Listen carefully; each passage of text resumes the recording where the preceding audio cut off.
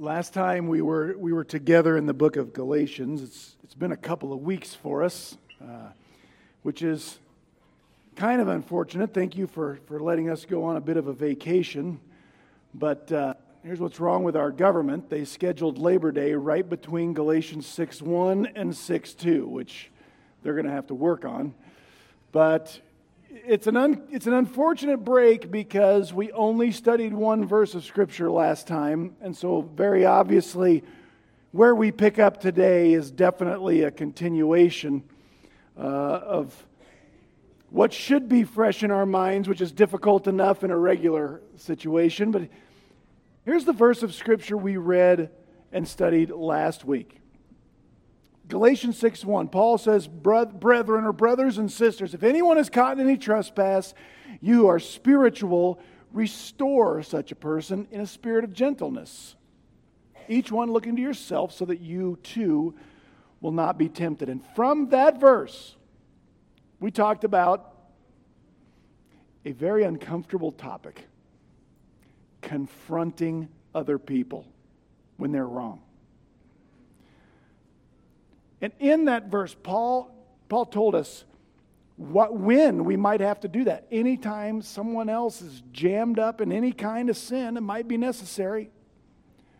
He taught us who we need to be qualified to do biblical confrontation well. We need to be spiritual. But Paul's already defined what that means just previous to that. To be spiritual, to be led by the Holy Spirit, which means the Spirit will be growing out of me for others to enjoy the fruit that is love, joy, peace, patience, kindness, gentleness, goodness, faithfulness, and self-control. That's who I should be during the confrontation, if I'm qualified to do it. He told us the reason or the purpose for which we confront. It's not to punish primarily. It's not to expose primarily. It's to restore the person to their walk with the Holy Spirit, which will take care of the disobedience and the other relationship problems. And then the manner in which we're supposed to confront, which is in a spirit of gentleness.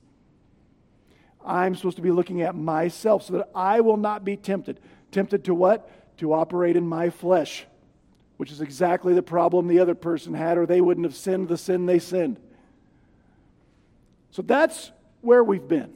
And that is a difficult thing to do at all. It's a really difficult thing to do well. Paul's going to continue from verse 2 through verse 5 to talk about confrontation.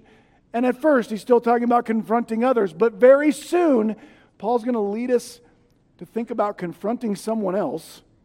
It might even be a more difficult thing to do than confronting someone else. Because Paul's going to talk to us today about confronting ourselves. In some ways, we're less likely to confront ourselves than we are to confront someone else, because even though we don't like to do that, at least when we confront someone else, we're sure they're wrong. Part of the reason Paul teaches, and the Bible teaches, that it's so necessary to be willing to confront other people is because we're so lousy at confronting ourselves. If we were good enough at confronting ourselves, no one else would ever have to confront us.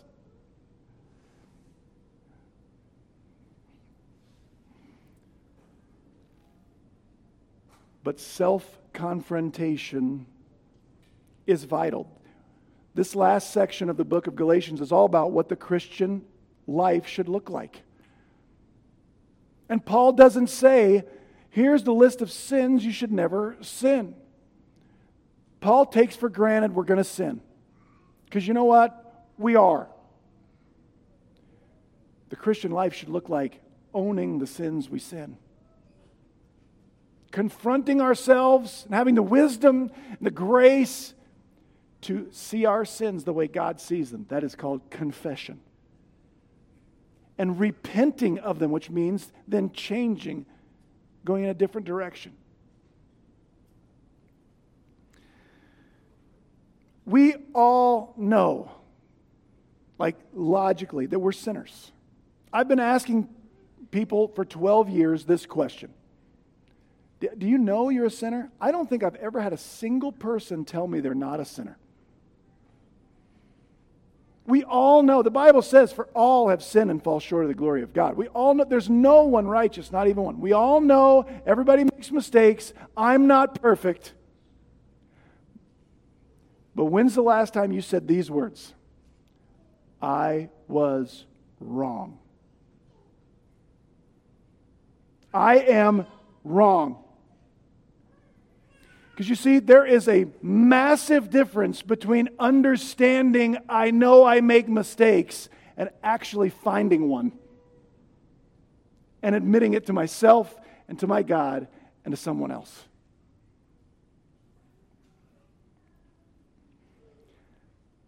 That's part of what the Christian life ought to look like.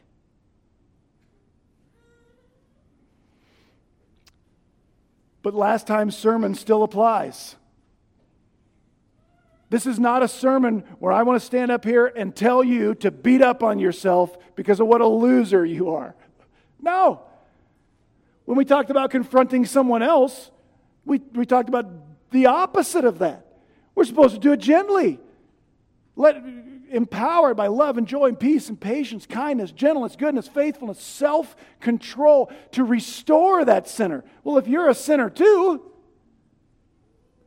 that's how you should confront you. It's part of what the Christian life should look like. We read that verse last time. We'll read the rest of the paragraph today. Galatians chapter 6.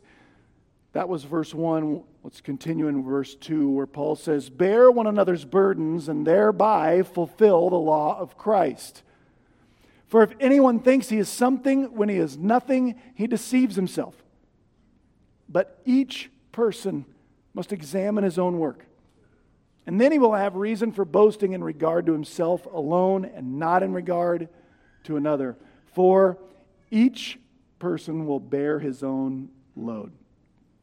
There's our passage today.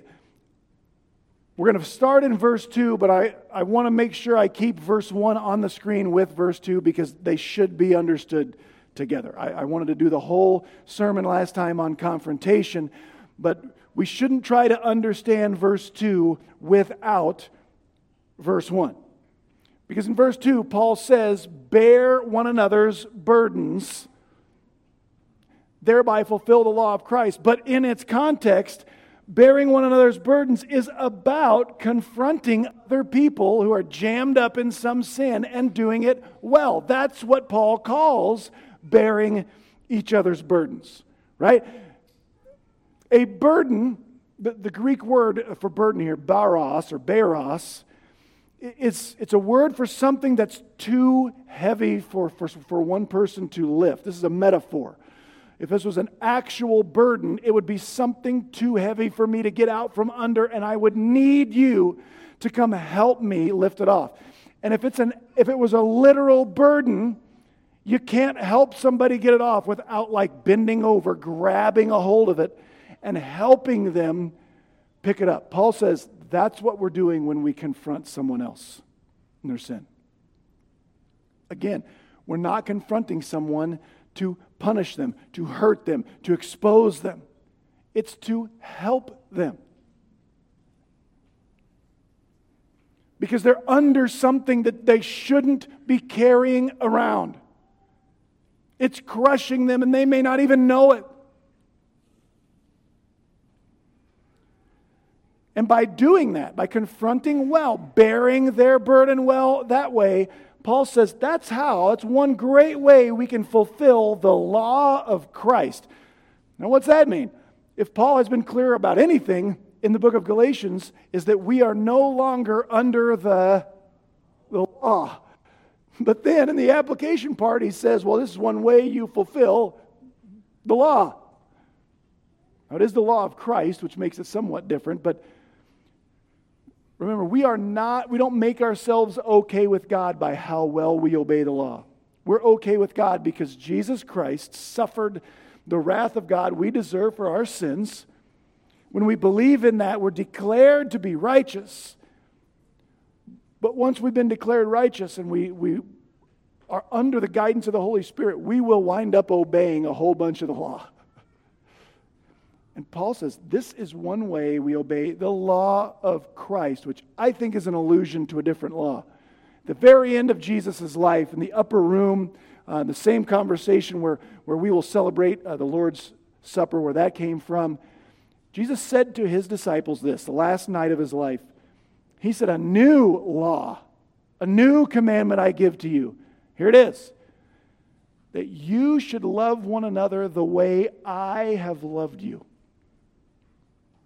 That's the way you should love one another. And if you want anyone else to know that you are a disciple of Jesus Christ, it's love other people the way Jesus loved you. That's a very high bar. It's not treat other people the way they treat you. Oh no. It's not even treat other people the way you expect to be treated. It's higher than that. Jesus loved people who had no reason for him to love them. We gave him no reason for him to love us, and he died under God's wrath for us just because he loved us. And Jesus said, now, you get out there and love other people like that. How are we supposed to pull that off? I'm glad you asked, because Paul just told us, confront other people in their sin well. Bear one another's burdens. Jesus died to lift the burden of our sin off of us and to give us real freedom and abundant life. And if I love you and see you it jammed up in some sin, I'm actually, catch this, loving you like Jesus loves you if I get down in there and help you lift that sin issue off of you. That is love. That's important to understand. Because when you go to confront someone, even if you confront them well, and you tell them about their sin, what are they going to say to you? What are they going to accuse you of? You're being so judgmental. Who are you to judge me? Listen, if you're doing it correctly, with the right motives, for the right reason, and filled with the Holy Spirit, you are loving that person the way Jesus loved you. Because Jesus doesn't love you so much that he doesn't care how you act.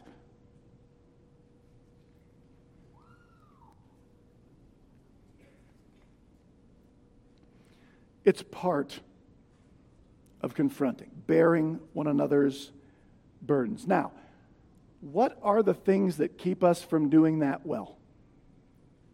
What are the things that keep us from confronting other people when they need it, when love would require it? Paul says this, here's the barrier to us doing confrontation well. And this can be confrontation of myself or confrontation of others. Or if anyone thinks he is something when he's nothing, he deceives himself. That's Paul telling us what keeps us from doing confrontation or doing it well.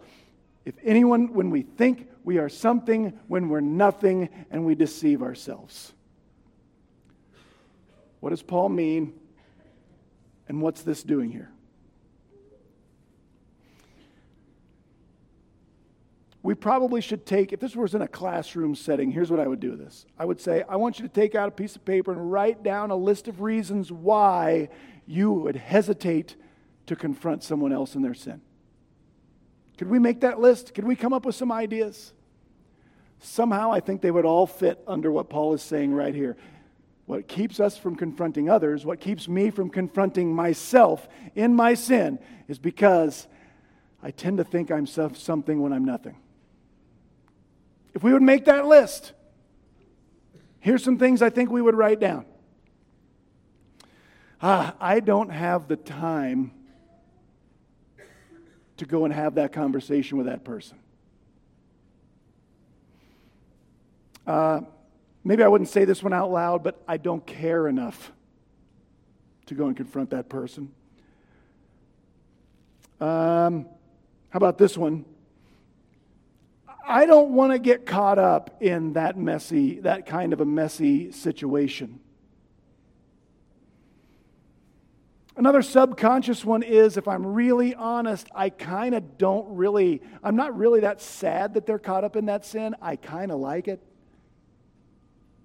I really don't want them to quit because I'm kind of glad.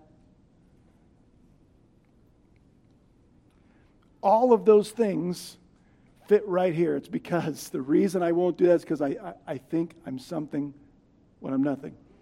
You see, all of the reasons why we won't go confront someone else's feelings of superiority on our part. They are. I don't want to lower myself into a situation like that. I don't want to get caught up in a situation like that. I don't want other people to think I'm like that or involved in something like that. My stuff is too important to push the pause button on to go and help a person like that with a thing like that. Or, again, it kind of makes me feel better that there's someone out there I can talk about that's so much worse than I am. All of those things have to do with this truth that we say all the time. It feels better to feel better.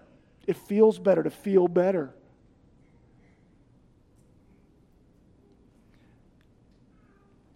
That's a barrier to confronting others, and it's a barrier to confronting myself. You know why I don't confront myself well? Because I don't want to think I've got some problems. I want to think I'm better. Paul says, I want to think I'm something when I'm nothing. This is going to sound kind of awful and monstrous, but it is true about every single one of us. All of us in our flesh, which is just our natural state, when we're on autopilot, all of us are scared to death we're nobody. All of us are scared to death we're going to be nobody. And so we spend a lifetime trying to convince ourselves we're somebody. That's why we spend so much time trying to convince someone else we're somebody. Because if I can get you to think I'm somebody, that will help convince me that I'm somebody. And we use a million different things to do this. We use achievement, academics, athletics. We use money. We use success. On an upside down version of that, pay attention here, we use our problems. My problems are so big, that makes me somebody. I've got it worse.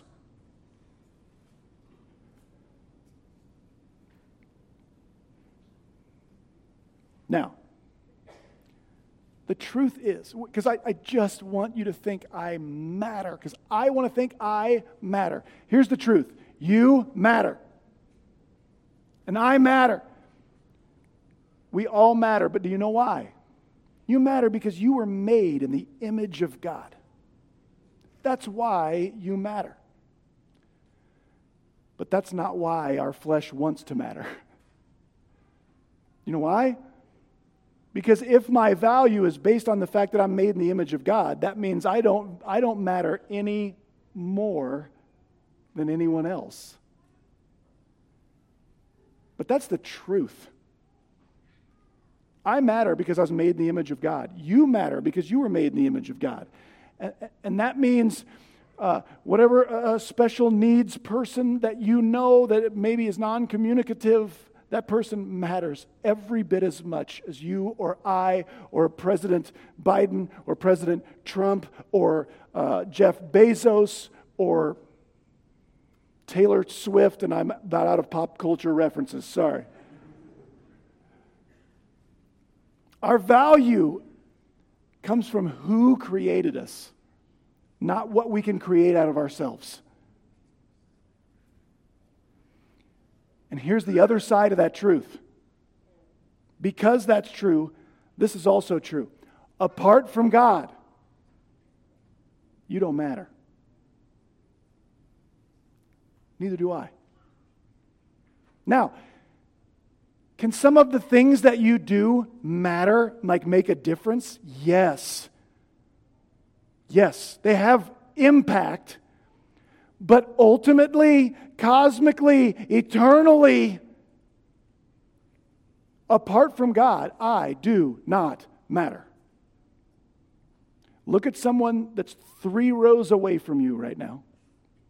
Go ahead, do it. It'll be really awkward. I just want to watch it happen. Okay? And ask yourself how much that person's great-grandparents matter.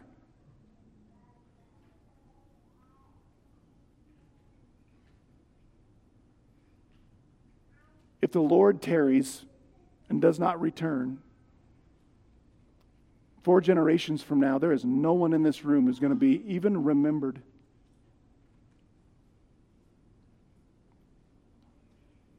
Is that depressing to you? Does it seem like I'm telling you there's no point? That life is like empty? We have stumbled upon the entire thesis of the book of Ecclesiastes. Okay? Here's the book of Ecclesiastes. King Solomon did a social experiment where he tried with all his might in all these different areas of life to matter. He tried it with the number of people he could get to love him and how many people he could physically love.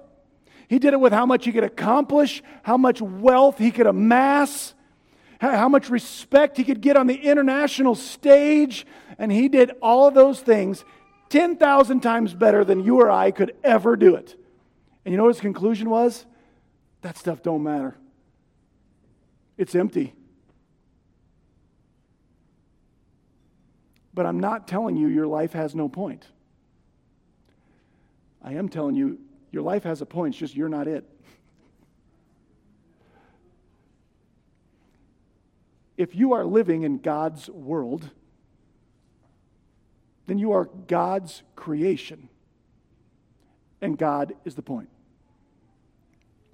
And God has handed over all authority on heaven and earth to His Son, Jesus Christ, which makes Him the point. We may not realize this. In fact, our flesh will never realize this. Because what our flesh is that part of me that screams, I'm the point. I need to get what I want, and let me try to organize the things of my life so that I do.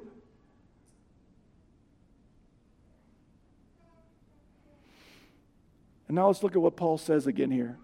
Anyone who thinks he's something when he's nothing, he deceives himself. Do you know what that means? That means the absolute best we can do through all of our achievement, all of our gathering things, conquering lands, whatever we can do to make ourselves something. The best we can do is deceive ourselves and others into believing that's actually true. Look at me, I'm something now. Paul says, not any more than you were to begin with when you were created in the image of God. And that is why we won't love other people enough to confront them, and why we actually don't love ourselves enough to actually confront us, because our flesh is always fighting to just prove that you're right. Don't admit you're wrong. Convince everyone else they're wrong. What about when you? Well, you can't talk to me like that. Why? Because I've got to stay up here, or because I'm scared to death. I'm nobody. Paul says, embrace this. You're right.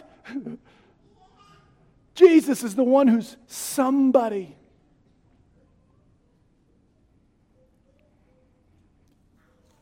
And that is why. Because Jesus is the one who has weight, glory. That is why it's so important. Here's where I get the title to this sermon. Verse 4. Paul says, so each person must examine his or her own work. They don't have reason for boasting in regard to himself alone and not regard to another. Jesus is the one who matters. Jesus is the point of your life, whether we understand that or not.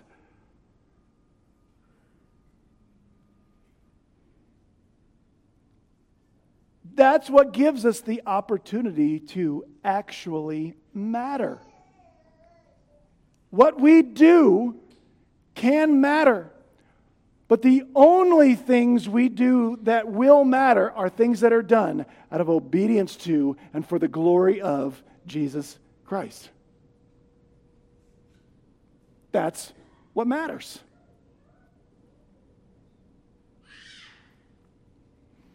Me knowing and following Jesus matters, like ultimately, eternally. Me loving other people in a way where it makes it more likely that they recognize Jesus at work and they begin to understand that He matters. That matters. And really, it's all that matters. So at times, we need to, another interesting Greek word, we need to examine ourselves. We need to take our spiritual temperature from time to time, honestly. This word for examine, dokimazo, is the Greek word. It is, I looked up this definition out of the major, we'll call it a dictionary of Greek from this day. Here's the definition of examine. A critical and careful evaluation that determines the genuineness of something. A critical and careful evaluation that determines the genuineness of something. It's a word for what an art dealer would do if he examines a painting to see if it's like an original or if it's a fraudulent copy. Paul says, I need to examine me to see if I'm the real thing. To see if I will matter. If my life's going to count. Here's what Paul's saying. We all want to matter. I know you want to matter. I do too. We're all trying. But Paul says we need to pause at times, do a self-exam, and ask ourselves, like, do I matter? Does what I am doing matter? Am I making much of the one who matters? And then here's some encouragement for you. This is very unusual in the Bible. If you can answer those questions correctly, Paul says, then you will have reason for boasting in regard to yourself. That's not usual in the Bible. You know what a boast is or was in the ancient world? A boast in the ancient world, when two armies were preparing to go out and face each other in combat, and we're not talking smart laser-guided missiles. We're talking about clubs and pointy sticks, right? Hand-to-hand combat. And before they went out, and I may die today, the army would sit around and tell each other the boast. Tell each other why we are going to prevail. Because our cause is greater. Our gods are stronger. We're mightier. We're stronger. Now let's get out there and try not to die. Right? That's the boast. Paul says if we can honestly look at our lives and see evidence that we think Jesus matters, that gives us a boast. But listen, it's not a boast where I compare myself to someone else. Look how much I do than she does. Right? It's not a boast I say to someone else. Look what I'm doing. Look how much I matter. The boast is to my heart. Listen, heart. I know you want to matter. I matter. You know how I know I matter? Because I now run my business in a way I never used to. And the change is because I know Jesus Christ matters. I come and I work on Wednesday nights at Awana or a youth group. I go and visit. I take the time to go visit a widow. I make some calls to check how people are doing. I've invested in kingdom things. I don't know what it is. But sometimes we need to look at our lives, our checkbooks, our time, lots of things, and say, am I really about what matters? The reason that's important is not just because that God won't like us more. That was done there. We have His righteousness. That will never change. But it helps my heart When I can say, I know, Maxwell, I know you want to matter. Here's some things that let you know you do because you're doing things for the King of Kings and the Lord of Lords.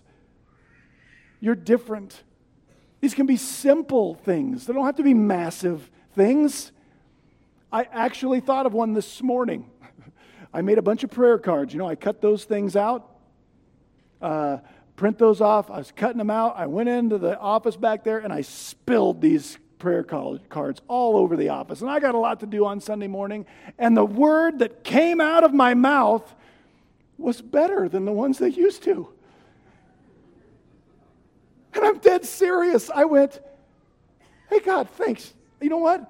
I care about this stuff. Or I know 25 years ago, one of the words that came out of my mouth would not have been that one. So I tell my heart, listen, that's evidence, heart, that you are serious about this. It can be little stuff. When Jesus talked about stuff to do for the kingdom, he talked about giving a cup of cold water to someone. He didn't say if you make some massive ministry and lots of people come and pay attention to you, that means you're doing this. It's what do you do that nobody notices, that you wouldn't have done if he weren't making a difference in your life? Listen, that stuff is what matters.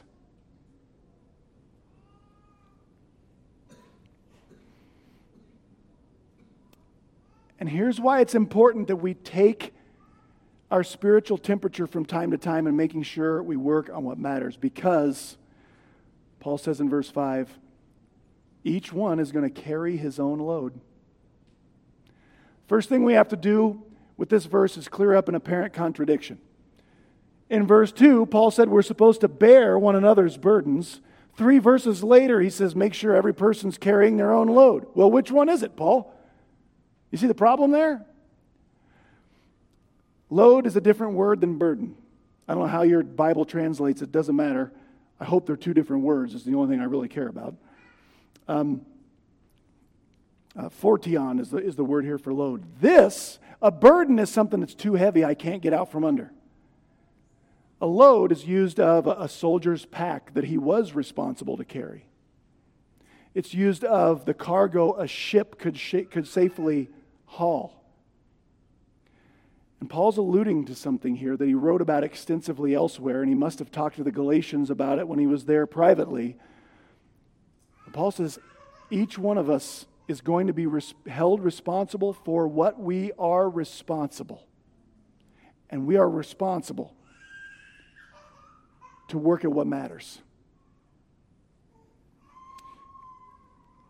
To the Romans, Paul said this. Paul said, for we will all stand before God's judgment seat. All of us Christians will stand before God's judgment seat. And there, each of us is going to give an account of ourself toward God. This is often called the bema, which is a Greek word, the judgment seat of Christ.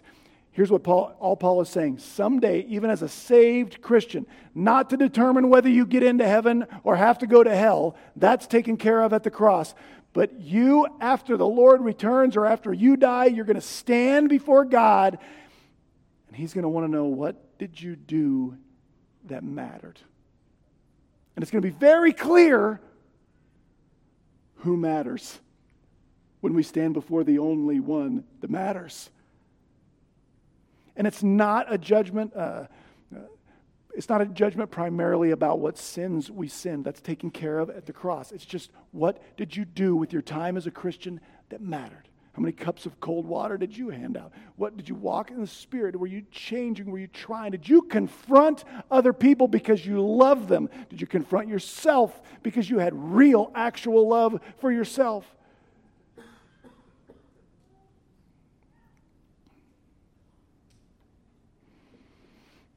What do the rewards look like? I don't know. There's my answer. But I know God will make it worth our while.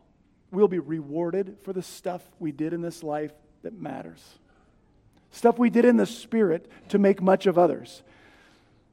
I do think we can be misguided as Christians. If I want to matter in the next world, and so I do a bunch of stuff because I want to matter more than everyone else in the next world, I'm not sure that stuff counts. That's my own opinion. In all of this, starting from the back and then summarizing, here's what Paul is saying. One day, O Christian, you're going to stand before God and give an account of what you did that actually mattered. Alone. And then you will not get to say, yeah, but let me tell you what she did that made me alone. What are you responsible to carry?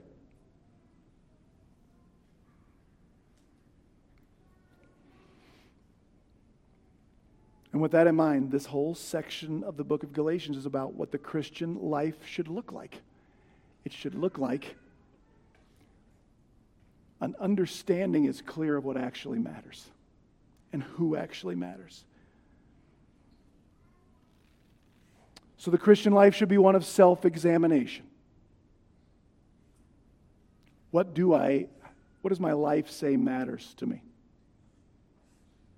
Our flesh is sneaky and powerful. We need to examine our motives. Why am I doing what I am doing?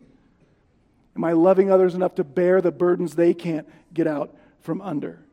Where's my boast? What does a win look like for me? Do I boast in Christ and what He does? Or am I just trying to boast in me? Am I so caught up either chasing what will make me something or envious and jealous because all these other people are out there chasing what lets them be something and that's what I want?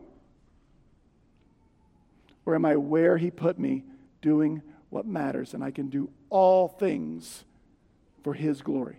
I'm not telling you you have to change your job to do what matters. You can sell cars to the glory of Jesus Christ. You can clean popcorn to the glory of Jesus Christ.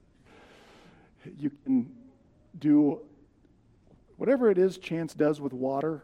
Like, I don't know what that is, but you can do that to the glory of Christ.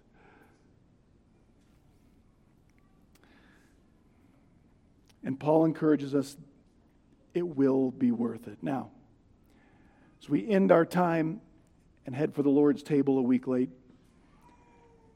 if the Christian life is supposed to look like self-examination, then while the bread comes around this morning, as the musicians come ahead and come up, while the bread comes around this morning, I just want us to take some time to take our own temperature about our lives. Are we working on what matters?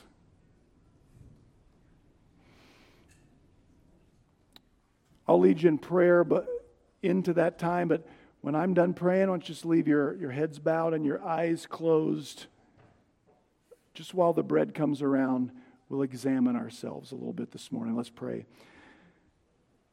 Oh God, you have taught us this morning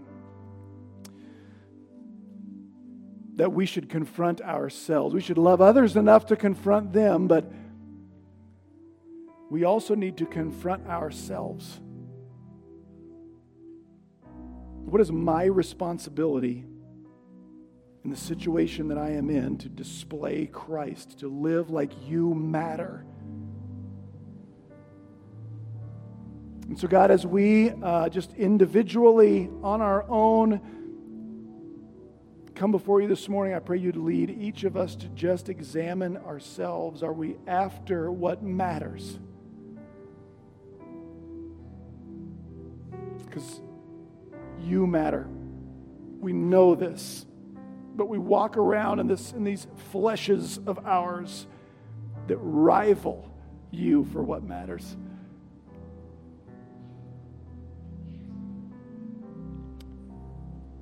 Be with us while we examine ourselves and the bread comes around in Jesus' name.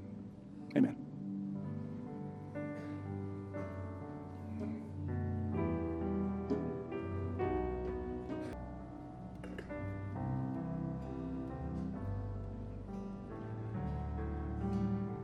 Did you spend some time in your heart with the Lord? If you did, you probably came away feeling like not exactly killing this. I want to encourage you to write down some thoughts about what came of that time right there. Pursue that. Listen, you have the opportunity to matter. But listen,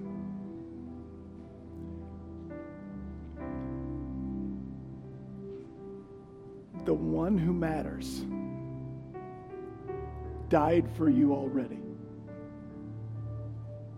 Okay? We have the opportunity to do what matters because we can serve the only one who truly mattered. And listen, he is not in heaven shaking his finger at you. He desires for you to do what matters because it's best for you. Ultimately, he has whatever those rewards are, he wants to bestow on you.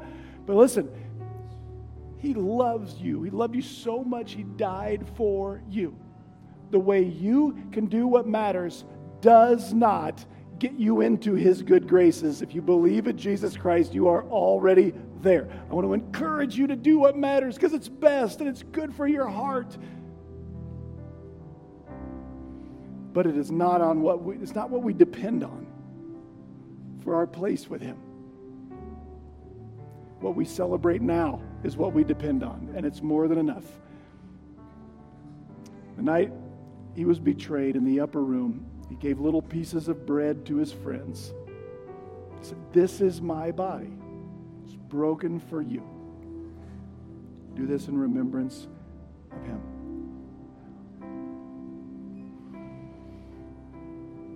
Father, as the cup comes around and we remember the blood that was shed, that forgives our sins,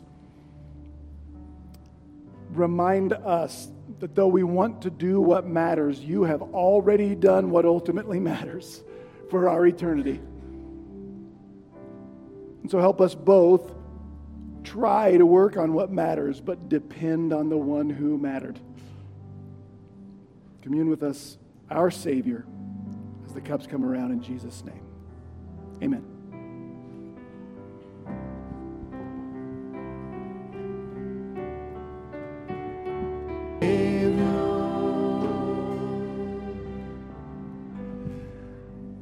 Hallelujah is just a really old Hebrew word. It just sort of means praise Yahweh, praise God. That he gave us the Savior. Right? He didn't give us an improvement plan. He didn't give us a 12-step program. He gave us a Savior. Wherever you felt convicted today, take that home with you. Consider being at work at what matters. But don't let it overshadow that you have a Savior that saves you from all your failings. That night in the room, when he poured the cup, he said, "This is the blood of a new covenant by which you have" what? "The forgiveness of sins." Do this in remembrance of him. Thanks for being here. I love you guys. See you next